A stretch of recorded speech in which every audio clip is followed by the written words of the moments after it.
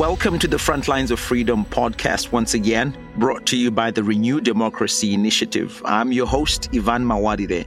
I'm a pastor from Zimbabwe where I was jailed and tortured for mobilizing millions of people to demand better governance. In each of our episodes, we navigate the stories of people who faced brutal oppression, yet they still maintain hope and strength. From their stories, we figure out how to navigate our own life journeys as we go to school, raise our families, and pursue the things that bring meaning to us. If you've never run from something that you feared, and I mean literally run from something like a dangerous animal or an attacker, you don't know what it feels like to finally find a way out. You know, so many people spend their lives running from all sorts of things, real or imagined. For some, it's debt, death, poverty, the unknown, rejection, or even a horrible past. Whatever we're running from, when do we find the escape? When are we finally relieved that we got away and that whatever it is that was chasing us is never going to get us? I spoke with Nuri Turkel, a man with a story for which he wrote a memoir entitled No Escape. Nuri is a Uyghur by birth. Uyghur is spelled Uyghur. And if you know anything about the Uyghur people, you'll know that right now, as we speak, they're being hunted down and herded into concentration camps in China. You might even be shocked, as I was, that you and I may be helping their oppression. As usual, you want to stick around for this one. Nuri, thank you so much for joining us here on the Frontlines of Freedom podcast today. It is a huge honor to talk to you and to just hear about your personal story. Thank you so much for having me on. Well, I want to get straight into it. Nuri Turkel, you are a Uyghur, and a lot of people don't know about Uyghurs.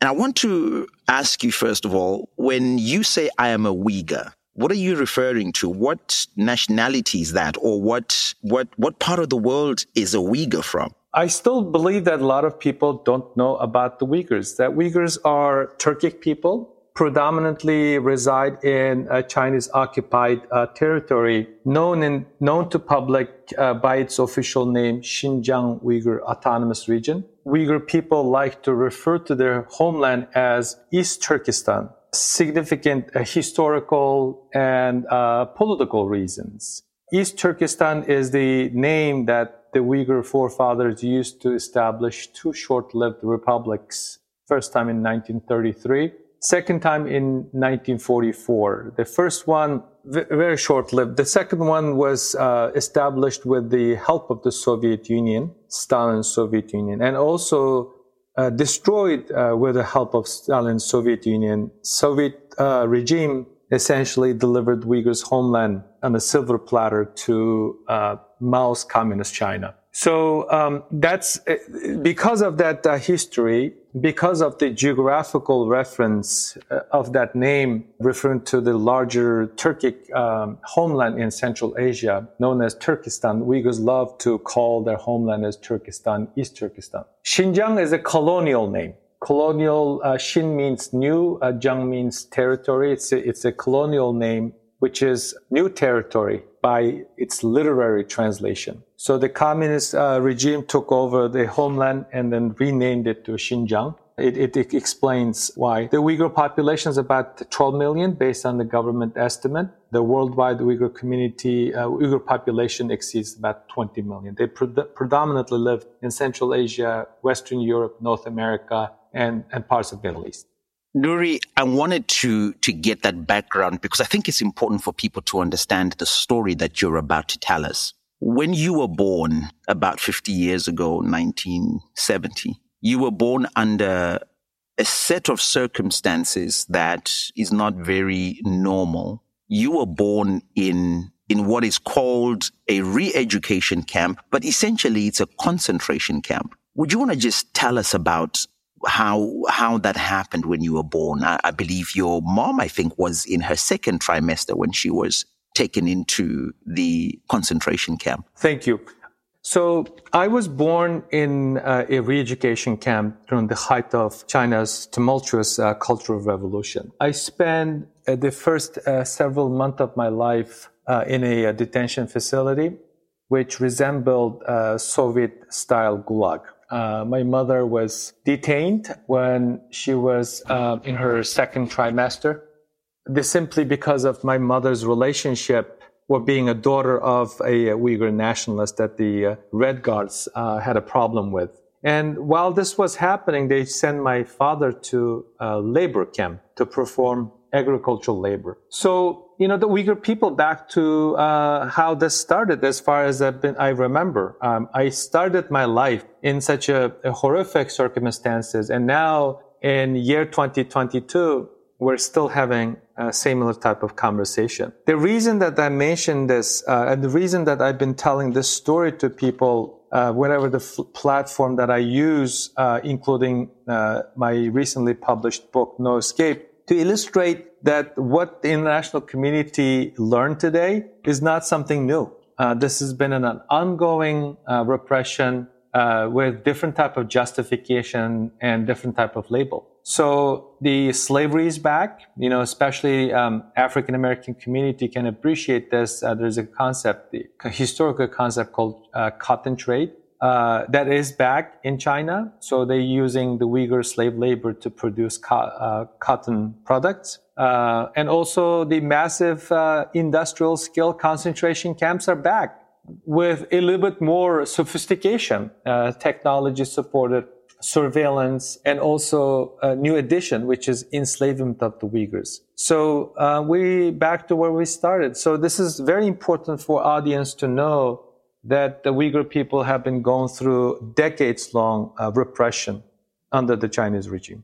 And that begs the next question, Nuri. Why? Why is the Chinese government obsessed with, this really actually is a genocide. I read an article that was in the Irish Times, and they described it as one of the greatest humanitarian outrages of our time. Why? What is the obsession? Why is the Chinese government trying to eliminate the Uyghurs? To the Chinese government, this is essentially the key aspect of what is happening. And where does that hatred come from? Is there any legitimate threat or reason for the Chinese Communist Party to engage in genocidal campaign against this vulnerable ethno-religious group? The short answer is no. This is what the Chinese government believes is a source of potential threat. So the Uyghurs' ethno-national identity have been perceived two ways. One, a sign of disloyalty. The communist ideology and the foreign religion, specifically the Christianity and Islam, are considered as a foreign religion to the Chinese. In some instances, they call it Western religion. So that Western religion brings home Western influence. The Western influence is free speech, free press, freedom of assembly, and freedom of religion. So the Chinese naturally see these are potentially a source of unrest that could undermine communist leadership. So their solution is to, in a sense, if not eliminate, then try to brainwash or try to force an education about themselves onto another people. Is this what's happening? That's one piece of the puzzle. And then the other reason is, this is not that difficult for your listeners. Communism and religion are incompatible. Communist ideology and religion, particularly Abrahamic religion, that Chinese labels as foreign religion, are incompatible. And also, by definition, under the communist ideology, religious belief, way of life, as the Uyghurs have been living since 12th, 13th century in that part of the world, can be or have been perceived as a sign of disloyalty to the party. So on one hand, the ethno-religious identity is perceived as a threat, and then the other hand, it's perceived as a disloyalty. And this threat and disloyalty becomes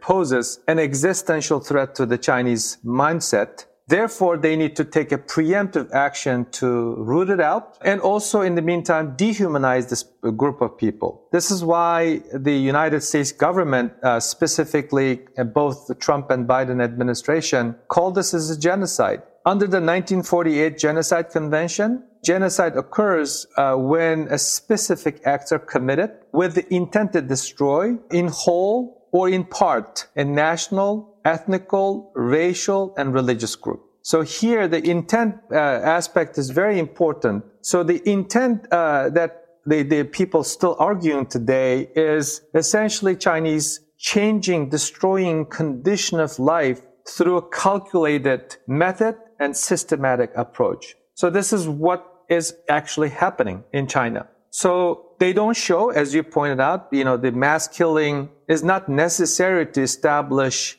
what called atrocity crimes as a genocide, because oftentimes in Africa, during the Rwanda genocide, in Bosnia, in Syria, Iraq, in the Yazidi genocide, the perpetrators usually don't show their intention. We only find out about their actions. So their intentions can be proven through the actions that they take in systematically, deliberately, to destroy the condition of life for the particular group. Here, the condition of life for the Uyghur people are their way of life, their religious practices, their language, culture. So as I profiled in the book, they're specifically targeting the Uyghur woman through sexual violence in the camps, rape, gang rape, for example, forced sterilization, even those who are in their mid-50s who had no plan to conceive. Naturally, they may not be able to conceive, but the government is so scared, so fearful of potentially some woman carries God's gift, a kid, a baby. They worry that it may happen, so they force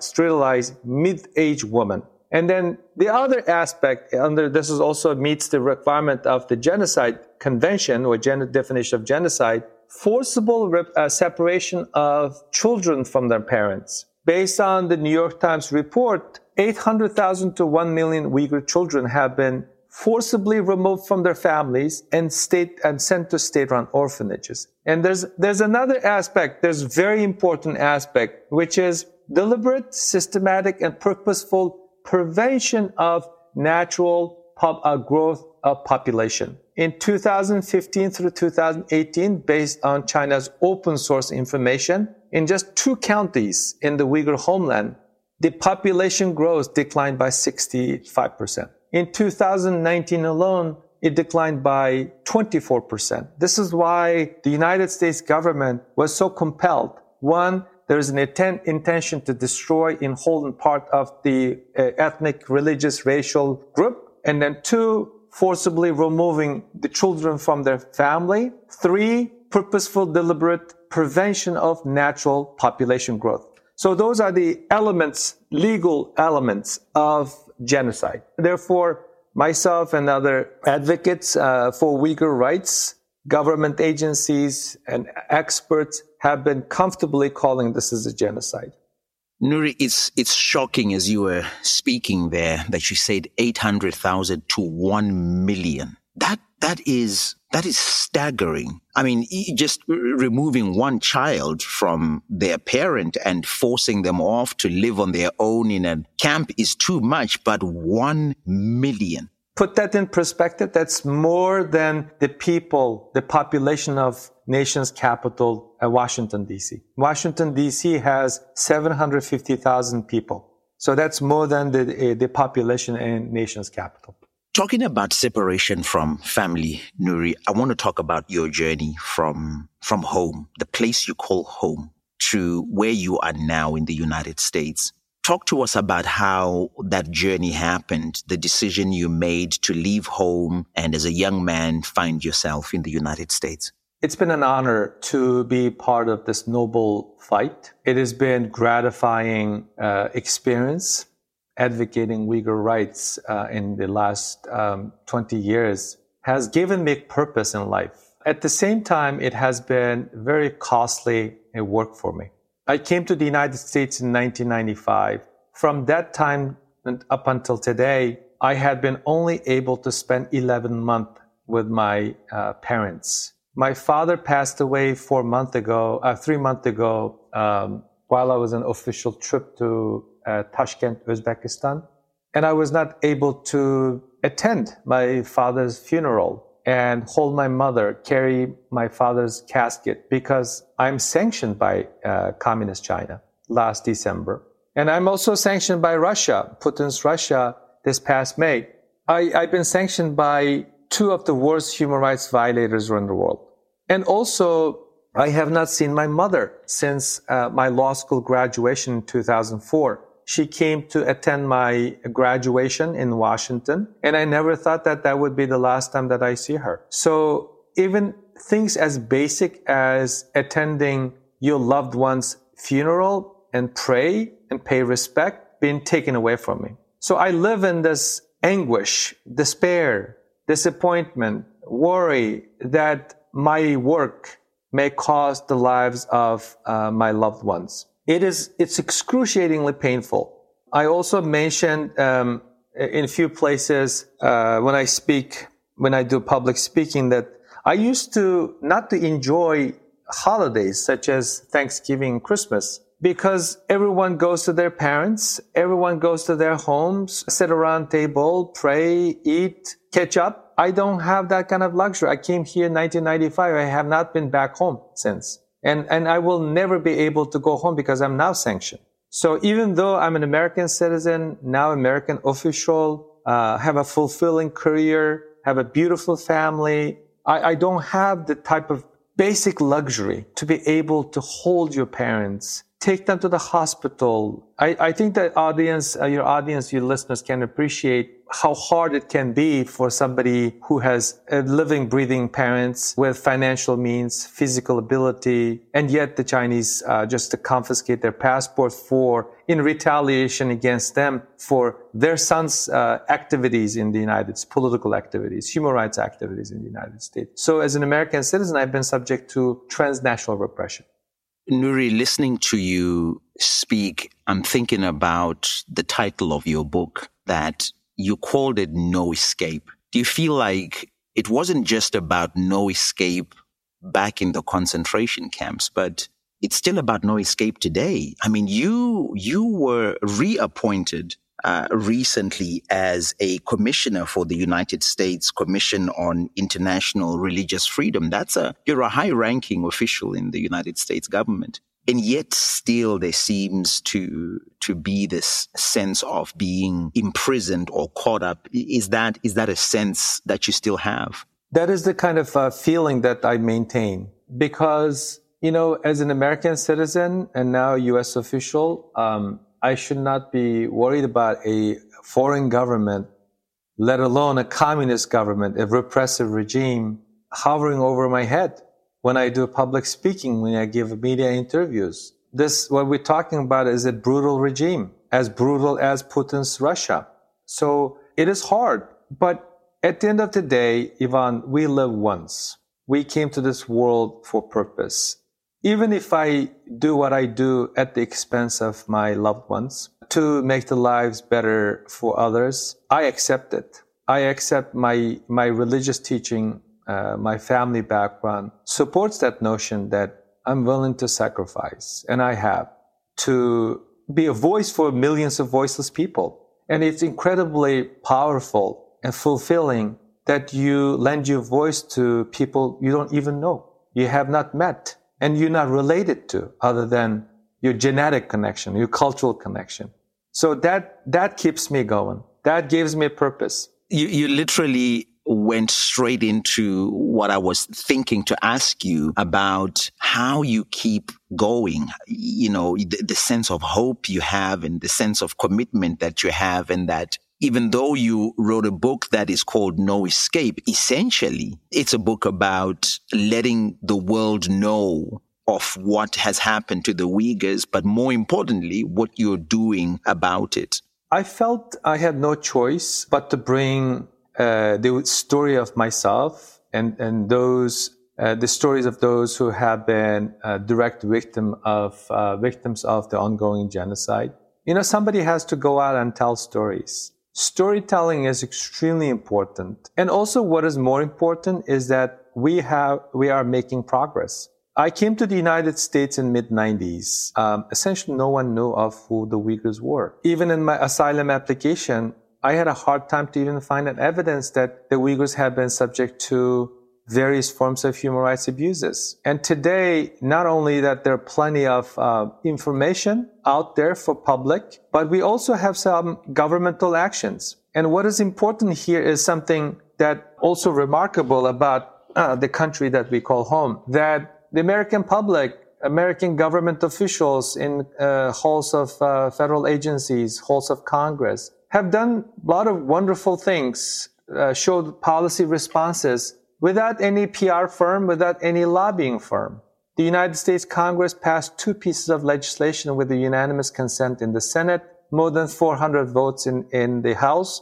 I advocated and included, I managed to make some policy recommendations that are adopted in the actual bill. And also the administration side, the executive branch, have announced more than 100 punitive sanctions against the individuals and entities that are responsible for the ongoing genocide. So these kind of efforts require a lot of monetary and individual investment. So this gives me hope. This gives me hope that the humanity is still alive. This gives me hope that the interfaith community, the other individuals, groups who have had different type of experience, was subject to political repression, human rights abuses, atrocity crimes, can personalize and can feel relate and lending their voices. I'm getting, in my personal official capacity, enormous amount of support from the interfaith community. For example, Notre Dame University, being a leading Catholic university in the United States, handed out its inaugural Religious Liberty Award to me to recognize the Uyghur suffering.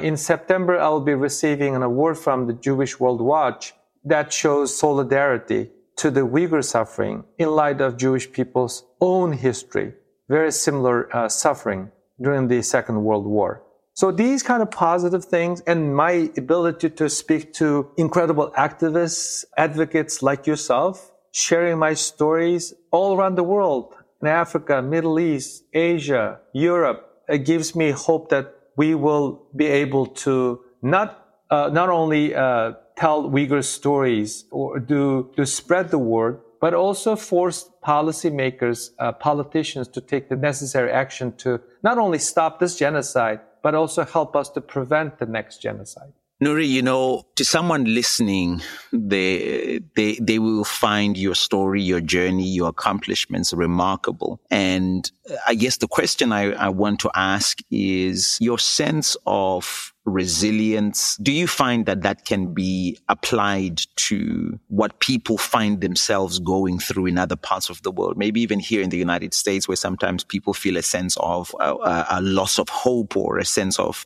their democracy is not what it used to be, or they're not happy with the way their country is being governed. Just from your own page to the American public whom you have become a part of, what would you lend from those pages to say, listen, this is the way you ought to look at things? Absolutely. There are 2 ways to address that. One, when you face repression, when you face a brutal regime, authoritarian dictatorship, they all share something very similar. They're fearful of their own citizens, fearful of their own people. And they're in the business of dehumanizing you. They're in the business of telling you or making the case that no one cares about you. They're in the business of, and being in most cases successful of, making those people who have been subject to repression, abuses, to feel hopeless. So I always remind myself something this remarkable leader said in an op-ed that he wrote in 2018. Late Senator John McCain said, "The hope is the best weapon against oppression." I live by that every day, and I'm seeing the benefit of it. So when you give up, saying, "Oh, nothing is going my way," when you give up suggesting that human rights work is a thankless work, you sacrifice more but gain a little. I think that's actually nicely tunes into the regime or individuals trying to take away your natural rights, your liberty. So we should go against them. And then the other aspect that is very important and applicable to all of us who are working in the human rights space is that we should refuse to be subjugated and refuse to be dehumanized. During the process of advocating for the Uyghur people in the last 5-6 years, specifically since the current genocidal action started, I have had the fortune to meet and work with Holocaust survivors. One common theme that I was able to hear from them is staying hopeful and refuse to be dehumanized. And this is applicable. It's not that difficult. So once you let yourself slide down the hill, this actually benefits those who try to dehumanize you, trying to make you feel little. We're not feel little. We are bigger than them. We're much more powerful than them. So this kind of small things I applied and I follow, and it's working for me. You know, Nuri, listening to you, I'm intrigued by that ability to stay hopeful and to refuse to be dehumanized. Those are powerful, powerful words. I'm going to ask you about what you see in the United States democracy that is valuable to Americans and that they should cherish and that they should protect, in a sense, because I think sometimes some people feel like it's all gone, it's all wasted, there's nothing left. But what would your response to that be? Democracy is the best system that worth fighting for. Democracy is a process; it's not the destiny. Democracy needs to be protected. Democracy needs to be perfected. So democracy always face ups and downs. That makes it unique because it constantly needs to be reviewed, protected, and followed. We are globally going through a very difficult period. There is a setback and backsliding in democratic process. For two reasons that I think this is happening. One, there are disappointment in our governments, bureaucratic system, and leadership quality. Today, it's hard to find a leader in a democratic liberal democracies that we can look up to. For example, during the Cold War, maybe 1980s, 90s, the international community had leaders, not only one leader, leaders in liberal democracies that we could look up to in Europe, here at home. That is lacking right now. It's hard to find one leading democratic leader around the world. Arguably, you can say Joe Biden, or arguably you can say others in Europe, but they're not the type of leader that we used to have to be able to rally. For example, Ronald Reagan, Margaret Thatcher, Helmut Kohl. So we don't have that. I mean, there's a leadership vacuum around the world. I'm not suggesting that our president is not doing a job. He's trying the best he can under the circumstance. And then the other reason that we're having these challenges in our strive for democratic freedom, struggle to preserve democracy.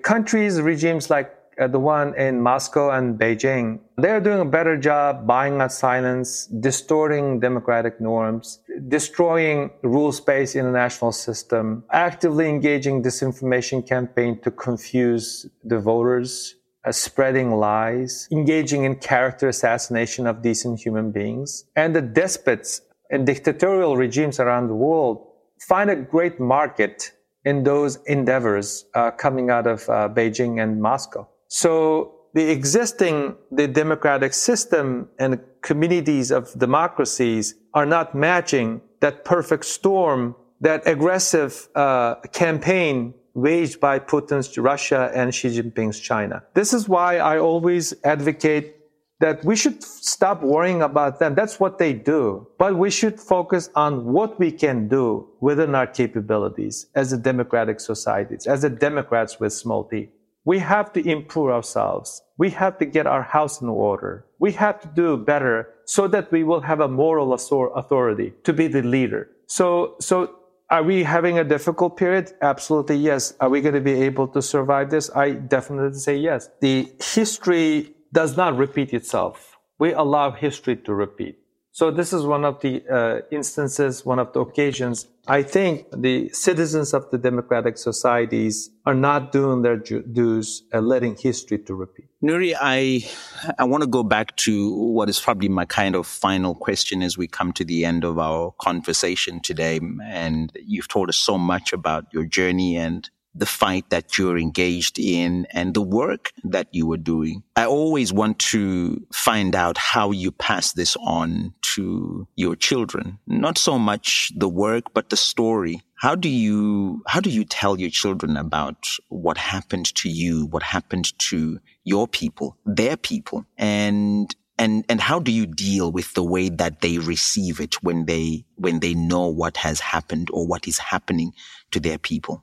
Couple of years ago, my then 4 years old son, standing behind me, looking at that picture that you see at my law school graduation with mom and dad, the one over there, asking me who they were. And I told him, they are your grandparents. And then he looked around and looked puzzled, asked me, how come he never met them? And I could not answer that question. And then he followed, like, when can I meet them? And what do I tell him? And I tried to explain to him in the simplest term. I told him that they are far away. And his question is, can we go? And I can't tell him I cannot go. Like, it's difficult. It's impossible to answer that question. So, and now he's 6. He's much more sensible about his surroundings. When my galley copy arrived at my house, he was so proud and holding my book. I have pictures of him holding my book, and he just looked at me saying, well, I'm proud of you. I'm a 6-year-old kid. And I said, this is for you, son. And then I flipped the pages and opened the acknowledgement page and then explained to him, look, once you grow up, when you read this, you would appreciate what your father gone through. And you would appreciate why your father was not around in evenings and weekends in the past 2 years. He was working on this book project. And importantly, once you grow up, when you read this, you would know why your father was so consumed in something that is so horrific. And you will also know why you're not been able to meet your grandparents. My father passed away 3 months ago, and my son will never, ever have a chance to meet him. So what I tell him also is a sports enthusiast, despite his young age. And I told him recently, some brand names cannot come to our house. The global brands have been implicated in the ongoing enslavement of the Uyghurs. Coca-Cola, Nike, Adidas, some of the clothes, specifically as being somebody who is very physically active. He likes to go to Adidas store to get his shoes, soccer shoes. And he likes to go to Nike store to get his jersey. So he was listening to me. So we switched to a different store. So gradually, because of his young age, I want him to understand my life story through small things that I can explain to him in the terms that he can understand. So I'm blessed to have a family, even despite their young age, they seem to understand, seem to appreciate his father's pain.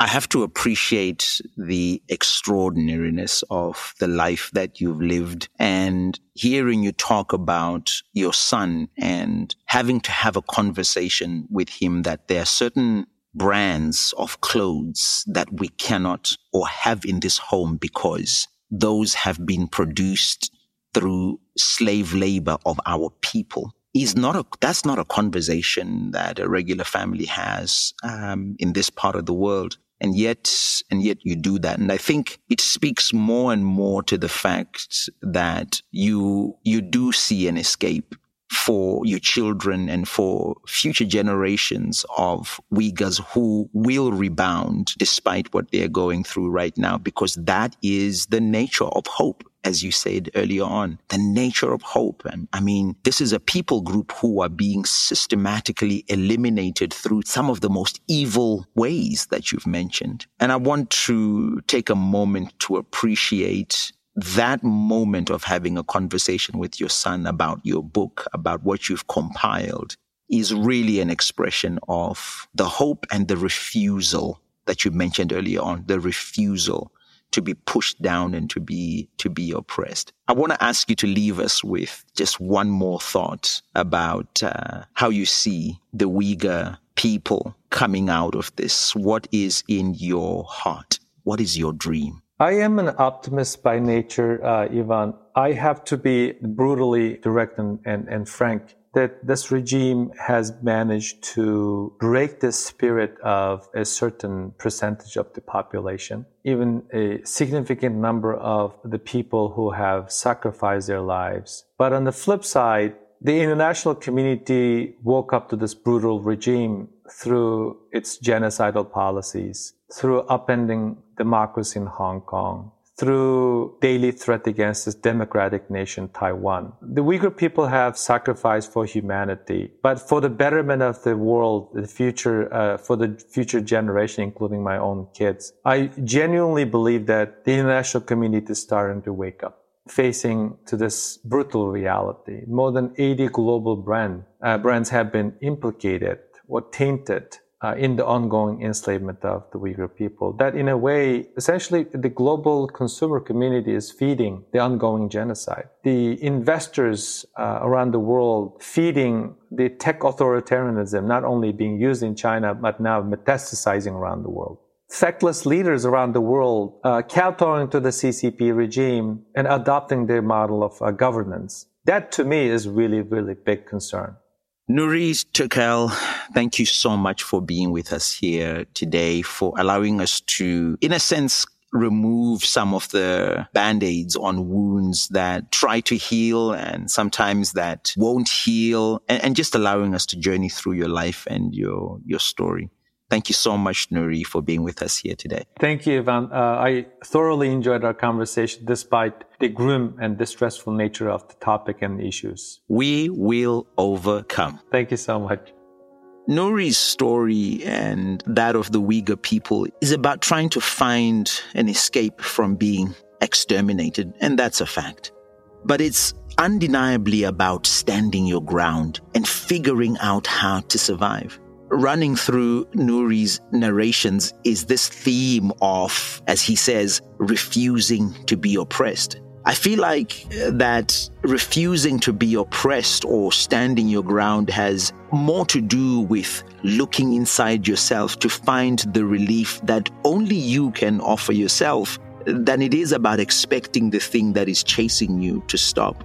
Most of what we spend our lives running from never stops chasing us, and if it does, it's often replaced with something else. Here's the take home. At some point, we have to stop and say, okay, I'm done running and I'm done losing sleep over this, and I'm gonna walk at my pace and deal with things in ways that I have the capacity for. I'm not going to be pushed to run faster, because the escape I'm looking for is really to just stop running from it all. That's what Nuri did, and that's what he continues to do.